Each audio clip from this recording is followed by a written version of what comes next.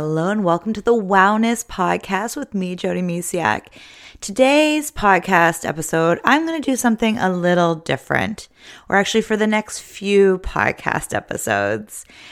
So I was actually listening to Gabby Bernstein's book, The Super Attractor, So it kind of inspired me to do something a little different today here for the Wowness podcast. So what I like to do is bring more fun in. So I'm all about having fun. And if you've been following me for a while, you know that fun hasn't always come easy to me, or it did, I'm sure, when I was younger. And then I got into this kind of rut and focus, like I needed to do this and I need to do that. I even remember hanging out with a friend or friends in I think it was grade 9, or it might have even been younger. And I was like, I can't hang out with them. They're too immature. They're too immature for grade 9. I just had this like crazy grown up. I grew up too quickly. Anyways, that's a long story for another day, maybe. So I kind of got stuck in like go mode or focus on what needs to get done instead of bringing joy to things.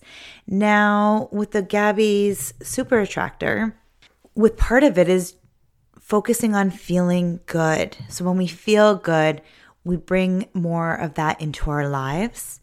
So I really decided to embrace that, and I'm changing it up today and making it so we can all feel good doing things. So practicing mindfulness in a fun, creative way to bring more awesome into our lives, or some more wowness into our lives, right? Because that's what this membership is all about, is wowing the pants off our lives, or at least bringing more wow into our lives and having a community to lean on and share with, and just get motivated or stay motivated and have a good time doing it. Because life is too short to not be having fun and to, not go wow now and then, right? So that's what we're going to do.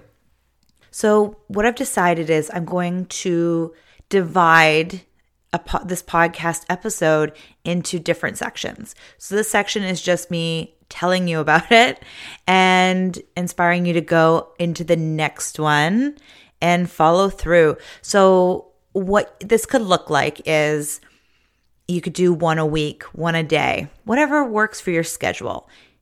The fun thing is you get to decide. It's what works for you. The plan is that I will do one fun game per episode. So this one, again, is just describing and sharing with you what is going to happen next. And then you'll find 4 fun games to do whenever the mood strikes you. You could make it like 4 days in a row or once a week, and you could do it every day for a week, like the first one. And then the second one you can do again for the next week. And so you'll have a whole month, pretty much like 4 weeks, if you like. Or you can just mix it up and switch it around, whatever works for you. And that's why I've split them up into the 4 sections. So you can go right to the one and then, do the other one right after, or wait. And it's supposed to be fun. So have fun. Let loose, show up and do it, but do it in a fun way if you can, because it is a game and it's not supposed to be on your to-do list. It's just to help you bring more mindfulness into your life and into your days. So here we go. Stay tuned for fun mindfulness games coming your way. Talk to you soon. Bye for now.